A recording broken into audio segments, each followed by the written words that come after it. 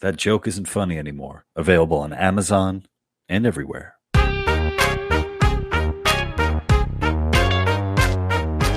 Welcome back to the Lou Perez podcast. I'm your host, Lou Perez, and I am very excited to be joined by my next guest. He is an author. He has his first book, I believe, coming out soon. It's a memoir called Cis, White, Gay. Please give it up for Ben Appel. And there he is. Hey, Ben. Hey, how are you? I'm good. I have two kids, and one of them, the youngest, we just lost his binky, which is like his pacifier.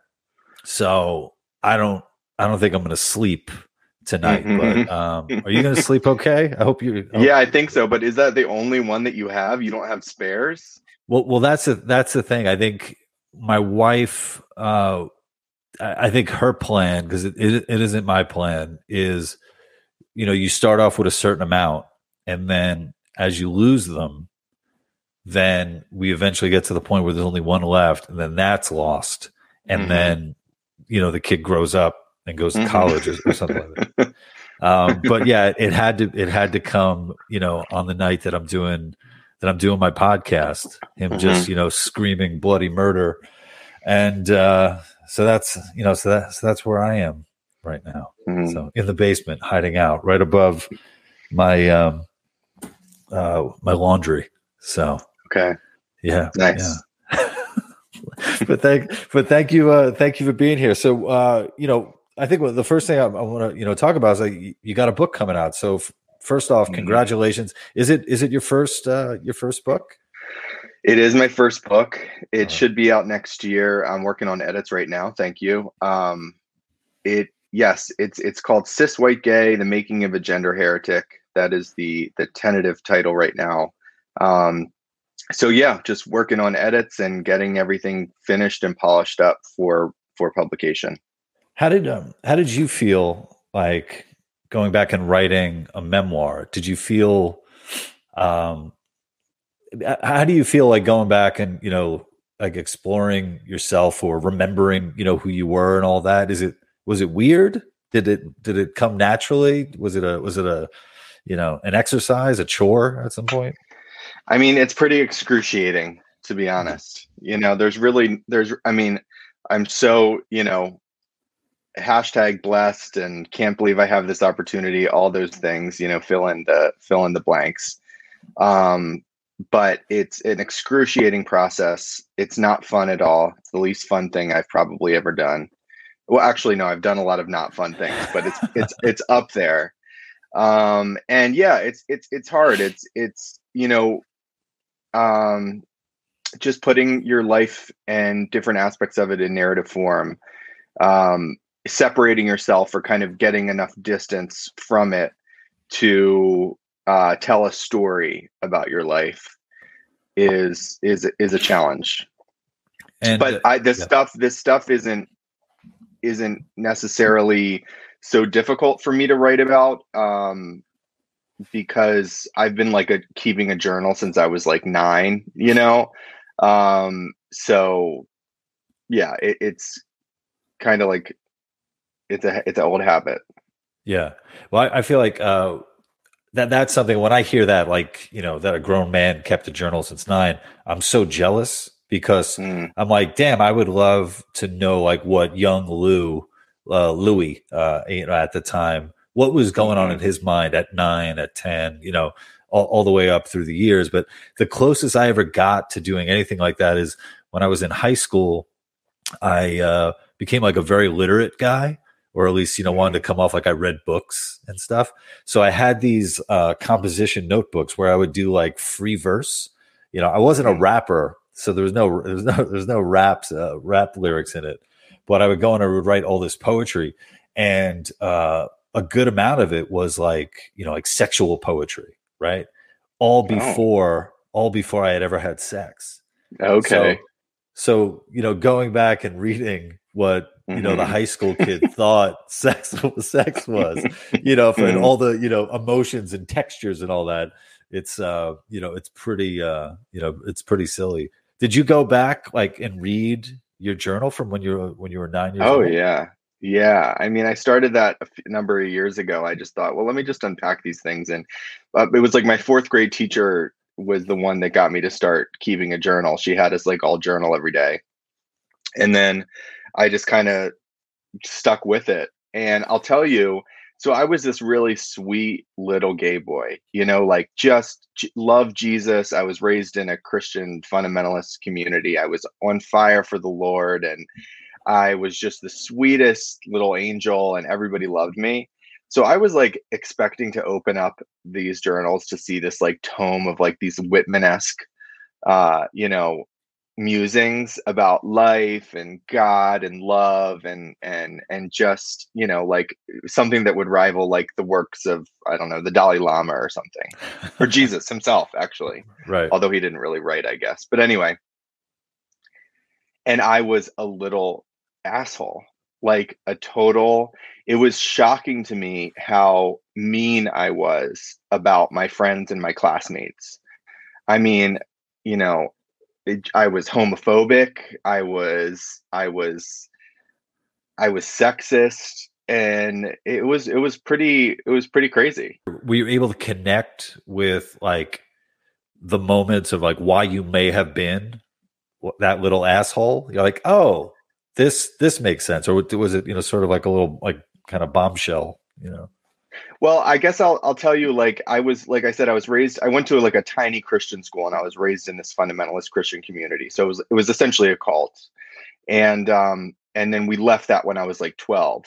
And after we left that community, I became like OCD, like developing this form of OCD called scrupulosity, where I became obsessed with my moral fiber, like every time I would commit the smallest mistake or sin, I was convinced that God was going to just punish me and strike me down, or strike down my mother or somebody I loved. So my way of controlling things was to constantly pray for repentance and forgiveness. And so all of my journals after we left the community and I developed that disorder are all like, I love God. And I mean, like they were just the most like Little House on the Prairie, like, and so going back further, I kind of had assumed that that would be the same tone. And it was just kind of very odd that while I was in that community, I guess because I was in it, and I've and if as long as we were in this cult, this community, I was safe and God loved me and I was okay, then I could be sinful. Like I could make mistakes because I would be forgiven because I was enclosed and protected in this little bubble. And then after we left, like I said, that was when I went off the deep end. Wow. So your parents, I guess, got involved with, Hmm. this cult, right? Hmm. How do you know how they came to it? Yeah, yeah.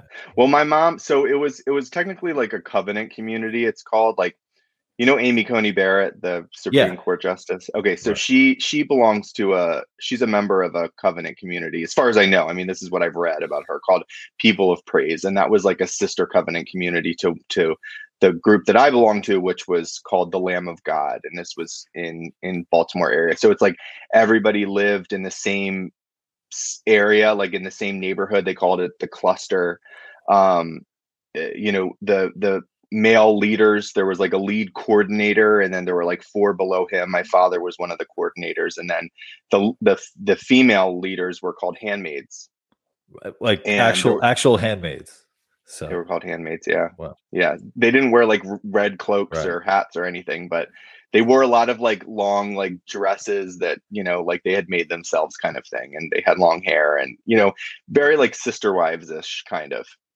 Um, but this was just in a suburban neighborhood outside of Baltimore. And so what brought my mom and my dad to it, this was when they were engaged to be married. So before my siblings and I came along, my mom had been raised in a Catholic church and really like fire and brimstone, and she had like a lot of religious guilt, and but she still wanted to be religious and like raise her kids as Christians.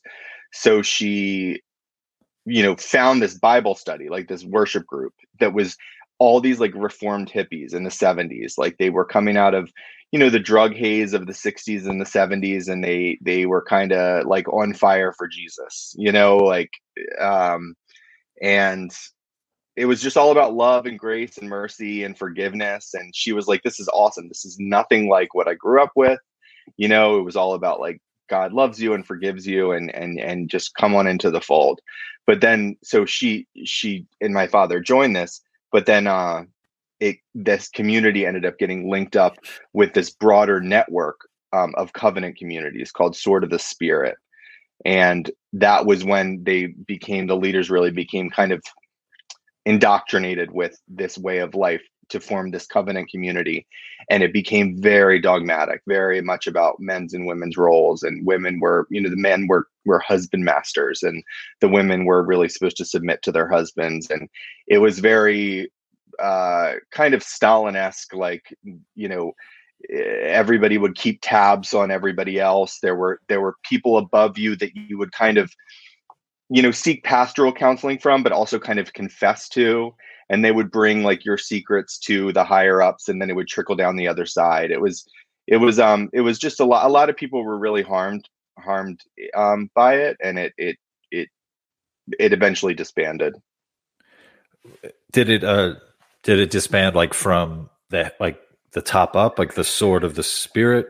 Like all the way down? No, so actually, Sword of the Spirit, as far as I know, it still goes on. Although the leaders split up, like there were two leaders. One of them, I don't know. I think he went like on an apology tour about the stuff that they had done, as far as I remember. Another one was, I think, accused of some kind of sexual impropriety.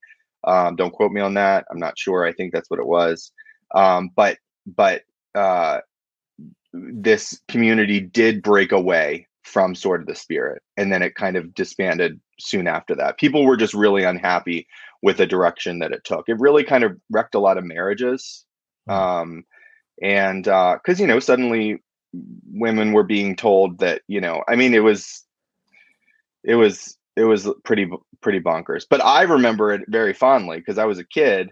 All my best friends lived in the same neighborhood, like right down the street. We had this small school, and it was a great childhood. It really kind of my life didn't really implode until after we left. I'm glad we left.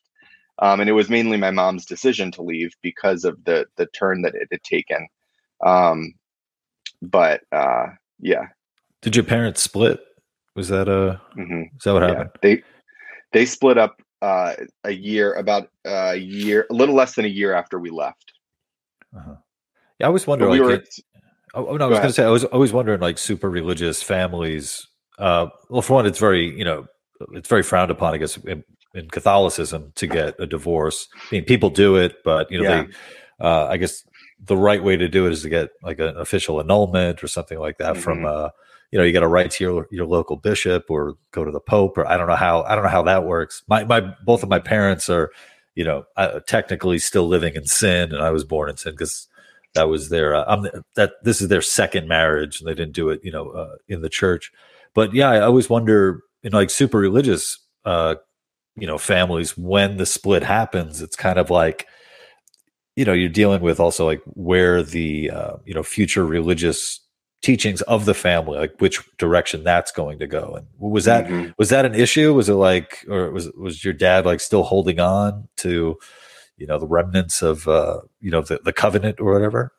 I mean, he was more like, he was like the scholarly type that loved like biblical history. And he did become a leader in the community, like I said, but it was more because he had really great business acumen. Like he was a lawyer. And the word that the original members of the community had for newcomers that were like attractive candidates for leadership that would attract more people was called solid. Like my parents were very solid people because it did attract a lot of wayward souls that just needed a lot of help. So they kind of really glommed onto my father at the beginning and really pushed him into leadership positions from the beginning. And he was the one that really wasn't spiritual. He wasn't into the prayer meetings at all. He wasn't into it. And my mom was like, well, I want to do this. And he's like, all right, well then I'll do it with you. And then it became difficult in their marriage because he actually accelerated to leadership position, and she was considered for the role of a handmaid, but then she was told that she wasn't going to be one. And that was pretty devastating for her because she felt that she was very like spiritual and devout, and he really wasn't. Like during prayer time every day, she would be, worshiping and praying in tongues and reading the Bible. And then she would like go into his office and he would be like paging through Sports Illustrated, and she was like, it was difficult for them. But yeah, so after they left, my dad was just like, all right, whatever. For the most part, he had some other business ventures going on, but my mom was the one that initiated the divorce. I'm just imagining, like the original 12 apostles, like Jesus looking around, like, yeah, we got a lot of fishermen. We need like a lawyer. We need an accountant. Mm-hmm. Like, can somebody come through that, just understands this stuff? Like, we have a lot of other problems we need to take care of. Yeah. So you said your mom, but my mom had a lot of guilt about it. I mean, for sure. Like my mom, I'm sure she's a Christian still. I mean, she and I are close, and I know she believes in God, and she's not very dogmatic, very religious. My dad passed away a few years ago. He wasn't very religious through the rest of his life either. But my mom had a lot of guilt. Like I remember when I came out to her when I was like 16 or 17 or something, and she was like, I just don't know if this is God's plan for you, but just like your cross to bear is your sexuality, mine is I divorced your father. Like it was always like this. Thanks, this kind Mom. of like yeah, exactly. Okay. Yeah, I mean it was the best she could do at the time, and now she's like just a total fat gag, So, but she's great. She's great. Yeah, and what is it like being a young gay kid? In that environment, you talk about reading your memoir, and it's very, homophobic and and sexist. I mean, do you even I wish that I had kept like journals for myself at that time, like just trying to think of myself as like a young kid who's discovering that he's attracted. Like I think one of the funny things that happened in my family, I must have been like 5 or 6 or something like that. And we were watching TV in our living room, and it was Romancing the Stone with Kathleen Turner. Mm-hmm. I love that movie. And apparently my older brother looked over and could tell that I had a boner. I had a little boner. and they pointed it out, And it's like, so even at that young age, like I was like, whatever that is on the screen, that woman, I'm attracted to it. So I'm just wondering, did you have like similar things like that, like as a young kid? Yeah. I mean, for sure. Oh gosh. Yeah. Look, I didn't. Oh man, I don't even know if I really want to go there with. But no, yeah, it's like, okay. Whatever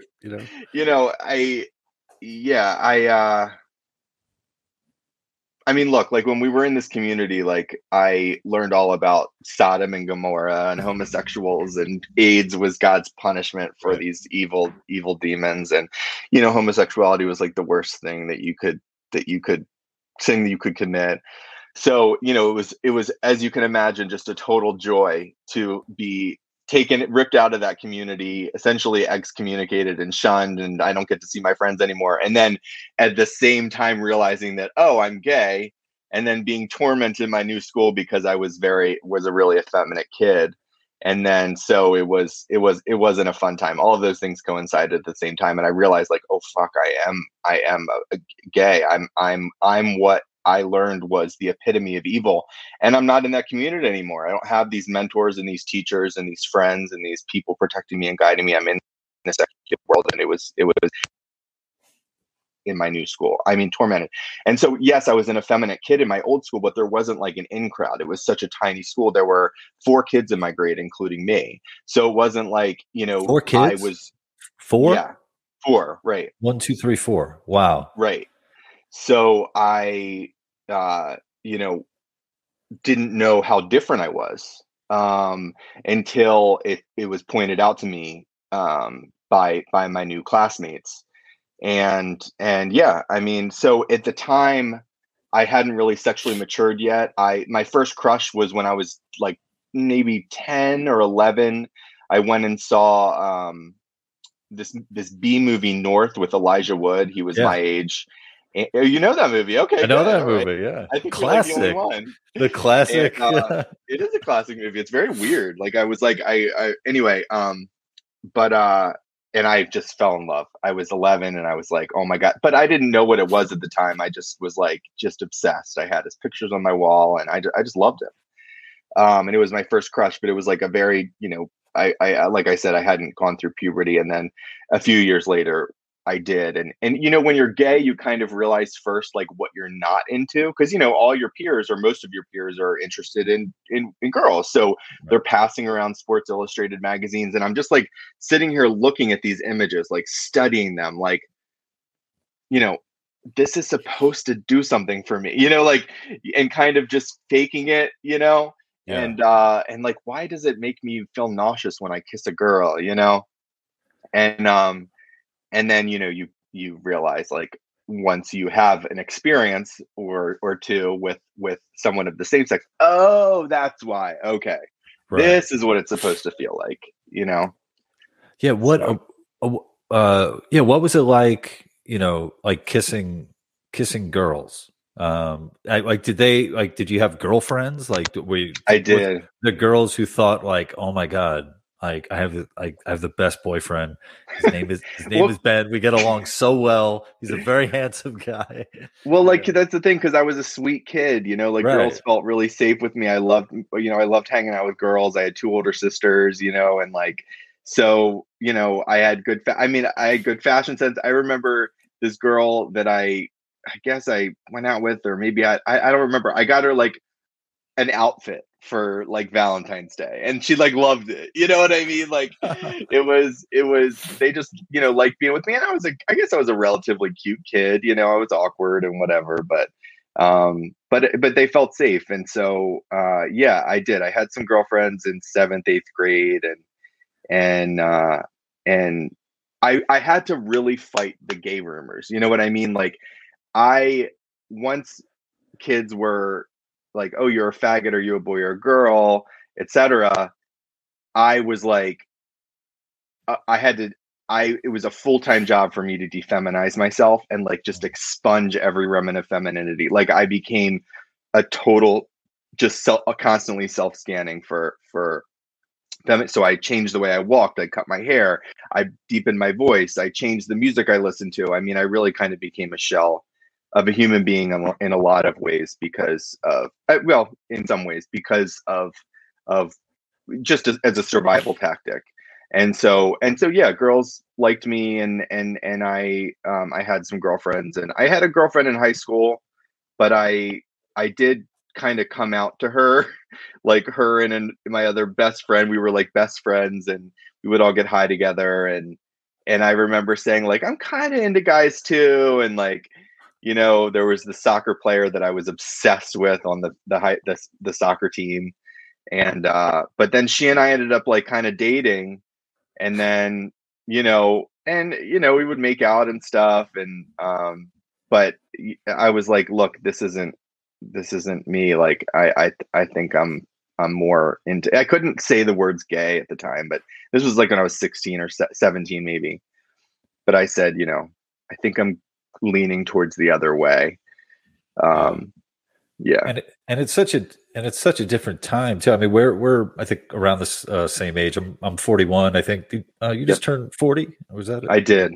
Yeah. Happy. I think that when we first met in person, you had just turned 40, and Mhm. like looking back, it's like it really is so different now. I think for gay kids than it was in the 90s.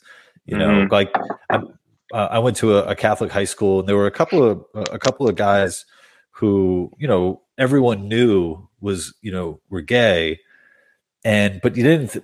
You know, I don't know like what they went through, specifically when it came to like bullying and stuff like that. But the whole culture of dating and stuff, like they weren't dating each other. We'd have no idea. Like they weren't obviously dating girls, so it's like you think like what was that social life like? Because it was so they were sort of kept out of the norm of you go and you get a Hmm. girlfriend, or whereas I feel like the kids seem to be a lot more open and like, Hmm. or maybe I'm wrong. I don't know kids anymore. Thank Hmm. God.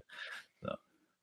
Yeah, I don't know. I mean, it's a mess right now. It's a mess. We, It's a mess for kids. I worry, but the kids are not okay. The kids are yeah, not why don't okay. we? Yeah, maybe we can talk about that because for one, at some point in time, uh, you became just cis white and gay, Hmm.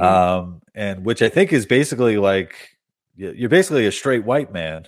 Essentially. I mean, essentially that's what you are. So why don't we talk about that a little bit? How did Yeah. that happen? Who made you that? Who made you cis white and gay? Well, I'll tell you, like, I write about this in the book, and that's kind of why it's called like the making of a gender heretic, just because I had volunteered for like the marriage equality campaign in Maryland, back in 2012, and I had met my now husband, and I, you know, I got involved in activism, and after we won that initiative, I worked on some, like, volunteered for trans rights legislation campaign, and I just became like on fire for a social. It was like a new mission for me. In a way, I guess maybe it had kind of like there was like a religious element to it. Um I was in my late 20s, and it felt great to feel like I'm on the right side of history and I'm going to make a difference and save people, and it was also very esteem building, when we won the marriage equality initiative, because it was voted on at the ballot box. um, I couldn't believe that the majority of people in my state who voted thought that I should have the right to marry, like, because I was so convinced we were going to lose, we're never going to have a happily ever after, etc.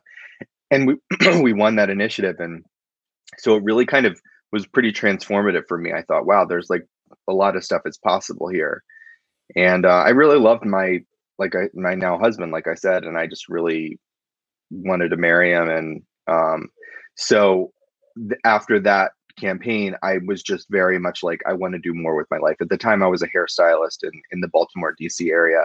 My college career had gotten derailed by drugs and alcohol. I was really heavy into drugs and alcohol, and I had a lot, because all of that stuff that I talked about earlier just continued to compound, and I really self medicated with drugs and alcohol, and I got into some really heavy stuff, and I had a lot of psych ward stays and whatnot. But then in my early 20s, I did get sober, and so I developed this career, and then in my late 20s, no, early 30s, I want to do more with my life. I want to go back to school, get my degree, be a writer, be a journalist, be an LGBTQ activist, and all this stuff. And so I did. I went back to school part time, and then I applied to Columbia, and so that's what brought my husband and I up to New York, because they have a program for non traditional students. It's like, it's called the School of General Studies, and all of the students, you need like at least a year of time off in your college career, which I had many years off. Real life. um You need like yeah, a year of real life. yes, Yeah. yes. And so this and everybody matriculates in, so you're just a part of the Columbia community, and so there's like people that are older than you in your classes and younger and all that stuff. And it was a great experience. I was there for 3.5 years. I graduated in May 2020. I studied, my major was nonfiction creative writing there, because I planned to just be a writer and essentially do what I'm doing, but not. I did not at all plan to be a heretic the way that I am. I was like, I was on fire. I was woke, next level woke. Like, my go-to news source was like HuffPost, like I would write angry diatribes on Facebook about these evil Republicans and all this stuff. And, you know, but really I just became completely disillusioned by the culture on the campus that I found there. I couldn't, my first semester began the week that Trump was inaugurated. So I was devastated by Trump's win at the time. I was, not excited about that. But I just thought, I'm just going to immerse myself in this school and learn and educate myself and be like just the best activist and writer I can be. And then I realized that there was just this culture of censorship and purity policing and virtue. It so closely brought me back to the religious community that I had grown up in, and there were so many parallels. And like I said earlier, that kind of OCD of scrupulosity of constantly thinking that I'm bad and wanting to repent. I had a kind of resurgence of that disorder was a because everybody was policing everyone's speech, and you just never knew if you were going to slip up or say the wrong thing. And I had been, and suddenly I was reduced entirely to my identity. I was this, fairly masculine presenting, homosexuality, gayness. It was irrelevant. It was all about gender essentially. And so I wasn't queer. I was just this cis white gay, and I was I was an assimilationist. I had married, and I was, I wasn't adequately anti-capitalist, and all of these things. I mean, it's did you wear khakis, like khaki pants? I think I did. Yeah. I sometimes I wore shorts, and has mostly jeans. And it was very, very like just disillusioned. I did not know what was happening. I was floored by what was going on, and by my response to it, because I'm in my 30s and I'm a critical thinker, and feeling like this doesn't seem, like your anti-racism is actually kind of racist.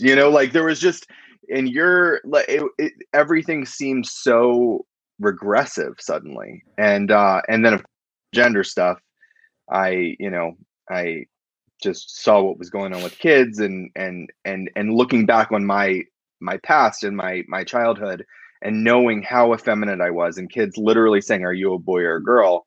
And me thinking, like, at the time I wanted to be a girl. I felt like, I was more comfortable with girls. And if I had grown up now, and if I had gone to some guidance counselor and they said, well, maybe the bullies are right, maybe you're a girl, I mean, who knows if I would have glommed onto that, because I had such religious guilt about my sexuality too. So I thought, well, if this is a medical thing, then I might have thought I can fix it. I can be cured. I can be a girl, and I would just be, so I really became concerned, and I kind of went down the rabbit hole of like, what is trans medicine? Where did this start? Where did hormones come from? Why, and just really looking at what are the demographics that are being treated. And, there's a really shifting demographic, but a lot of these kids historically have been gay, same-sex attracted, and there just isn't room for a lot of gender nonconformity in society. And so we're in a lot of cases medicalizing gender nonconformity, and we're medicalizing kids who would otherwise grow up to be gay. Yeah. And I definitely want to, talk more about that. I just want to go back to, there's something, I think there's something about people who, like yourself, who are in recovery. Do you still call yourself like in recovery from, like drugs and alcohol? Is that how you refer to it? Or? Yeah, I do.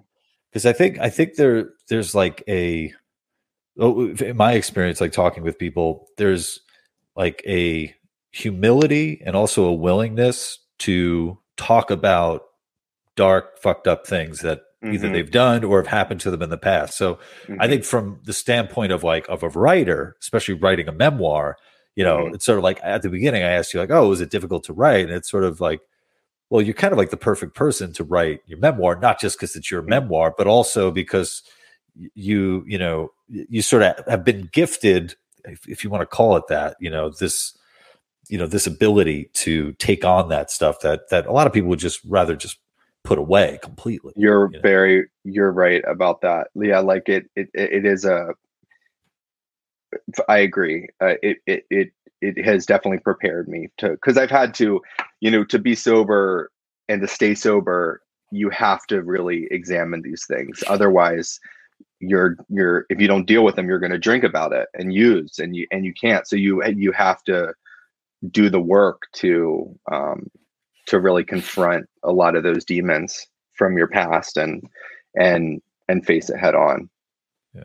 And with the program you talk about at Columbia, I mean, it sounds like a great program. It reminds me of I got my MFA at City College in New Mm-hmm. York, Mm-hmm. and well, it was a similar thing. What was cool about that program is, you would look around and you'd have people who are 50 years old. You'd have people in their 30s, 40s, people Mm-hmm. going to school part time who had lived a good chunk of life. Now, when I got in, I hadn't actually lived that much of life. I was like, I think I was like 25 or something like that when I went in. I was doing comedy, sketch and improv comedy.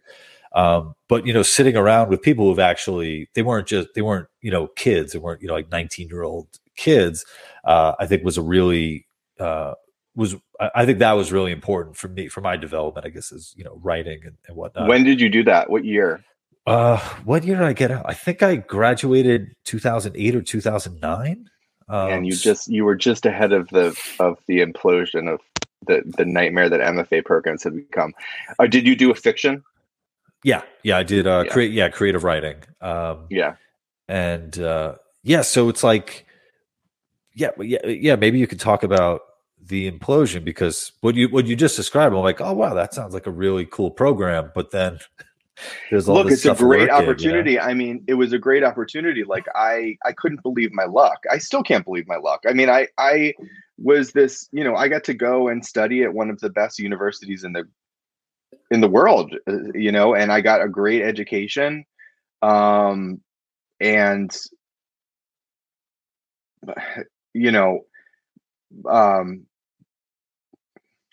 But universities are just hotbeds for this gross kind of regressive indoctrination with, and not to sound like all conspiratorial, but I mean, it's just, just these critical theories and postmodernism and queer theory, so much of what's taught is through the lens of these distorted, these theories that distort and that deny truth and shared reality. And it's really not good. And so I had to do a lot of extra work to round out my education. So as I wasn't receiving everything through this kind of distorted lens, I really had to do the extra work. So it was a great experience, but, kids, because there's this air of self-censorship and fear,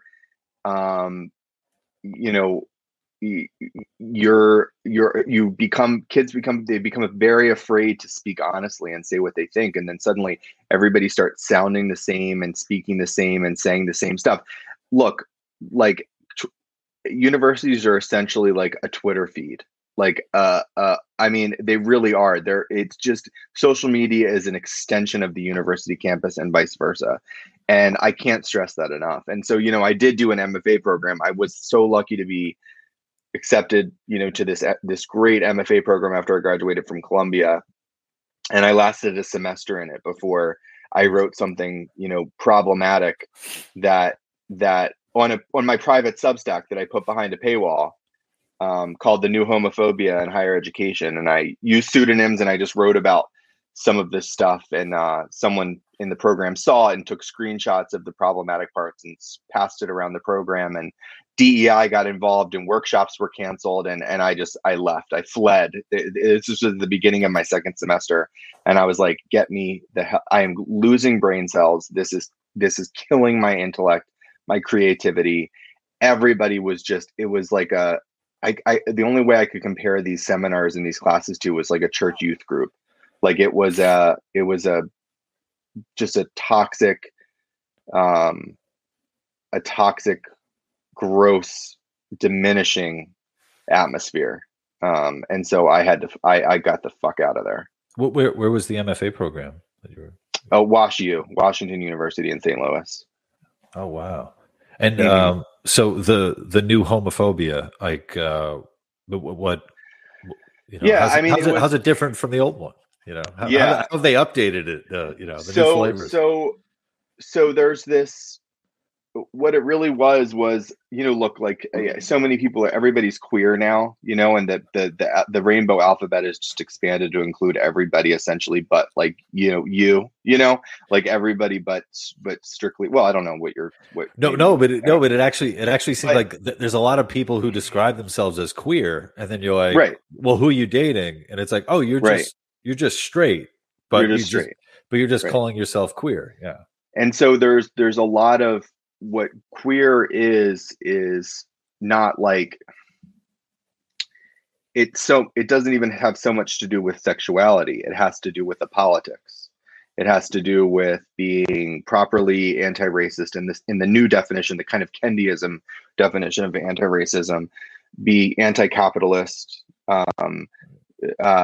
be anti-heteronormativity, anti-cis heteronormativity, all of these things, and it's a politics. And so what happens is that this radical queer movement has attracted a lot of just boring ass straight, not boring ass, like, but just run of the mill straight people that want a kind of queer identity and want to look. I mean, we live in this intersectional society where victimhood is like capital now. I mean, it's cultural cachet and it's actual capital. I mean, people are, bottom. So for folks that are straight and white, I mean, what can they do? They can't pose as black unless they're like, Rachel Dolezal, or get really creative with it.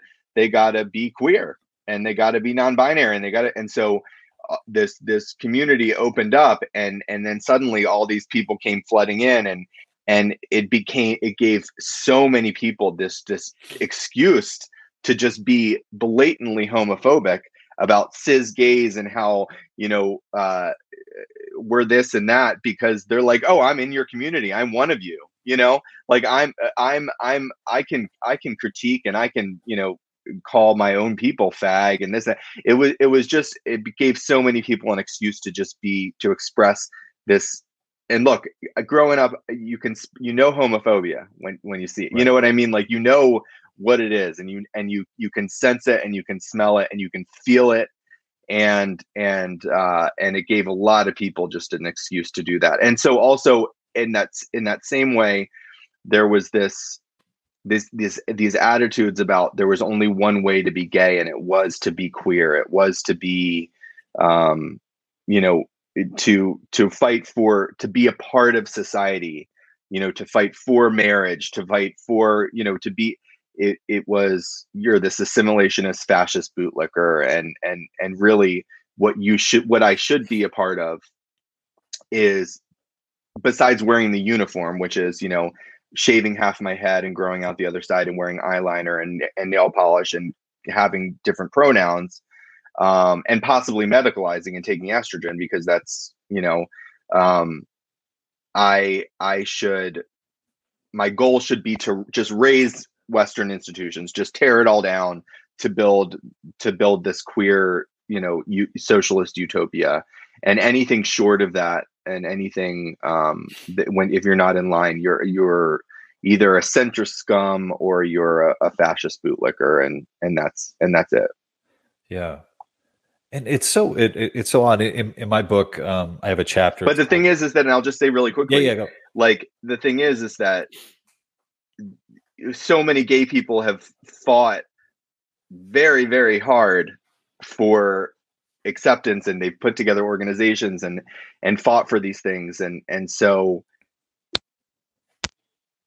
these new queers are degrading and setting us back is really alarming, because we're caught in the undertow of it. We're gonna absolutely, Ben, I knew this from the very beginning when I started seeing these things go on. It's like, who's going to be blamed for this? It's going to be gays, and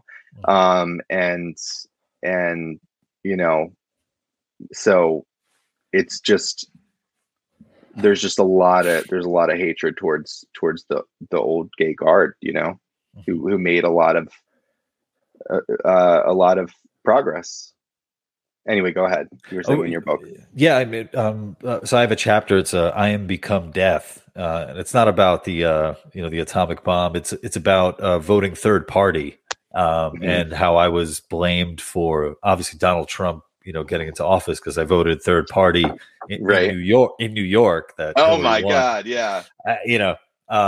But I was accused of being responsible for the deaths of trans people because I voted, in such a way that allowed Donald Trump to get into office. So it was like, 6,000 degrees of separation between, my vote and having, the blood of, trans people on my hands. And what I found interesting was that the person accusing me of doing it was a gay man in his late 50s and 60s. And what I found, what I found funny about it is like, I knew gay men of his generation, and it's like gay men of his generation, they are attracted to men. They love men. They don't love biological women who are trans men. And, my response to that is something along the lines of, well, wait a minute, if I'm responsible for deaths for voting, how many are you responsible for by not including, these little petite, how did I call it? Tom of Finland's, in your world, a little 5'1", butchy, little girl that would have been a gymnast, but no, she's a man now. And it just got me, you're talking about, this stuff. It just got me thinking of, there were gay spaces for gay men to get together, to hook up, to have, your culture. And I don't know who was the first to invade it. Was it like fucking bachelorette parties who like, oh, we got to go party at the gay bars and stuff? But it's like there's like a complete lack of respect and boundaries for let these men have their space and hook up as they want, and because they fought so fucking hard to get that, It's my little rant on that. Yeah. Well, I mean, look, like, if are you familiar with the Trevor Project? Yeah. I actually years ago, I actually how many years ago? I think I gave like $20 to it, something like that. Okay. No. So it was, I mean, it was a great organization helping young people, fighting, suicide rates or depression, and helping people. But they now on their website, they define gay as an identity term for, and this is on Trevor. So this is on Trevor Project's website, which is for youth. Okay. An identity term for someone who experiences same gender attraction, and sometimes refers to someone who only experiences same gender attraction. Commonly used to describe people who identify as men or masculine of center, who are attracted to some other men. Okay. Okay. What the fuck is that? Yeah. Right. I mean, it's essentially, I just worry. So I would never in a million years send some kid that's struggling with his sexuality to an organism like that, where they're confusing the hell out of them. And also, I mean,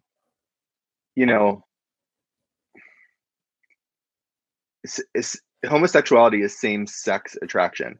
Now, this topic drives me crazy because that does not mean that there are not gay men or gay identified men, males out there, who would or have slept with trans men, meaning trans identified females who are very masculine.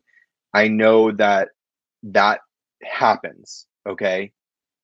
Those people are bisexual. All right.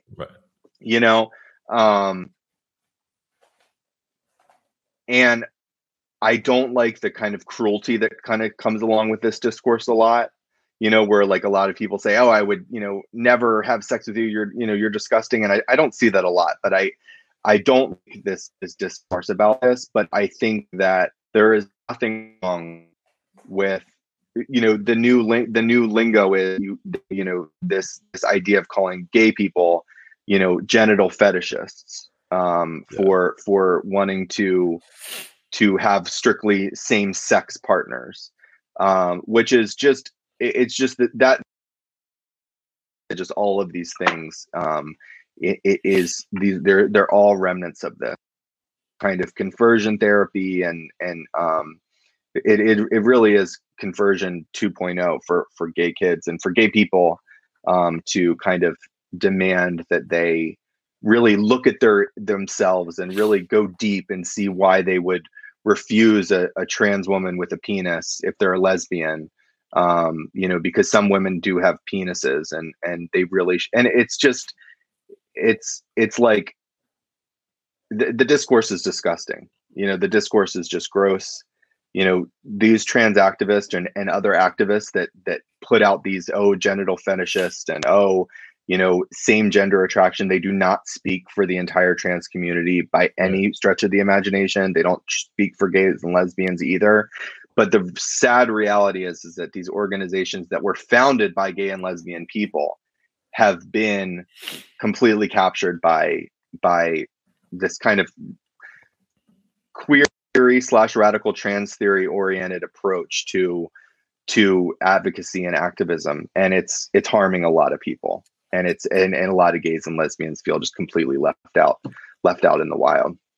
Yeah, some of it seems like almost seems like they're trying to see like what they can get away with, because when I hear something like, the cotton ceiling, breaking through the cotton ceiling, meaning, like trans women trying to shame lesbians into having sex with them, right? I'm like, you got to be fucking like you got to be kidding me. It sounds like such a straight guy move, like a bro move, to try to be like, what, like, yo, you're a bigot if you don't want to sleep with me, And then there are like lesbians who are actually having like really heart to heart conversations about this, saying like, I don't want to exclude you, I don't want you to think that I'm a bad person and all that. And it's like, it's your body, you're gay, like no one can force you to have sex with somebody that you don't want to have sex with or you're not attracted to. It's mind blowing, really. It's boggling. It's mind blowing, but that's really just like the abolition of sex that is underway, or that people are attempting now. The consequences are kind of endless, when it comes to medicine and health and healthcare and relationships and everything. It's there's a reason why we have to acknowledge sex differences and why it's important. Yeah. Many reasons, a million reasons. Yeah. Yeah. And you're talking about, being, like a young kid, effeminate, and it's like, the young kids, who, were just like you at your age. Now they're being told, well, you might actually be a girl, which you were on, when I first heard you were on Andrew Sullivan's podcast, with the Dishcast, I think it is, which was great. And it was such a great episode. And Andrew has told this story a couple of times, at least that I've heard on his podcast, about being a young boy in England in a devout Catholic family, and I believe it was his grandmother saying something like, in regards to him and his brother, it's like, well, at least you have one real boy, something like that. And Andrew's father, to his credit, I get a little choked up when I think about it, saying, no, he's 100% a boy, and it's like, how important that was for Andrew to hear that. Then how many young boys don't hear that, from their parents. And now, you think about it, that's back, Andrew's probably like, in his 50s. And now, cut to 2023. And now, you have an effeminate boy who, hey, he might not be into rugby or football or roughhousing. He might, and saying like, oh, well, now we have to fix him. We have to make him her, right? And it's really, really hard to stomach. So it is hard to stomach. And I mean, look, yeah, it is hard to stomach. Anyway, I mean, look, puberty blockers and all this stuff, stunting children's developmental and physical development. You know, to supposedly give them time to think, to figure out their gender identity. It's just, to me, it's a crime against humanity. It really is. Oops, I lost you for a sec. I can't hear you. Sorry, I muted myself. There we go. I was probably about to say something stupid, so thankfully I muted myself. You know, before we get going, like I'm so excited for you, especially with the book coming out. I know you still have a lot more work to do on it, you know, because you know it's the whole editing stage. Something I wanted to talk about. I get excited every time I hear somebody was a hairstylist. Used to cut hair. This is going to sound weird. My dad's a butcher, right? A butcher by trade. And there's so few butchers. Like, so when you meet a butcher, like, oh, wow, you meet a butcher. I don't meet a lot of people who cut hair or have cut hair. So in a way, I'm like, wow, that's pretty cool. How long did you cut hair for? For 13 years. 13 years. So yeah, so I really fell into it. It was like I was fresh out of the psych ward. I had just gotten kicked out of my mom's house. I was drunk. And I ran into a friend from high school at the grocery store, and she said, "What are you doing with your life?" And I said, "Oh, I'm thriving." And she was like, "Well, you know, you can come do this apprenticeship, cosmetology." And I was like, "All right." And so maybe the next day or 2 days later, who knows when, she picked me up and took me in, and about 3 months later, I got sober. But I barely held on to this job, you know. But yeah, I did a 2-year apprenticeship under this woman in outside of Baltimore.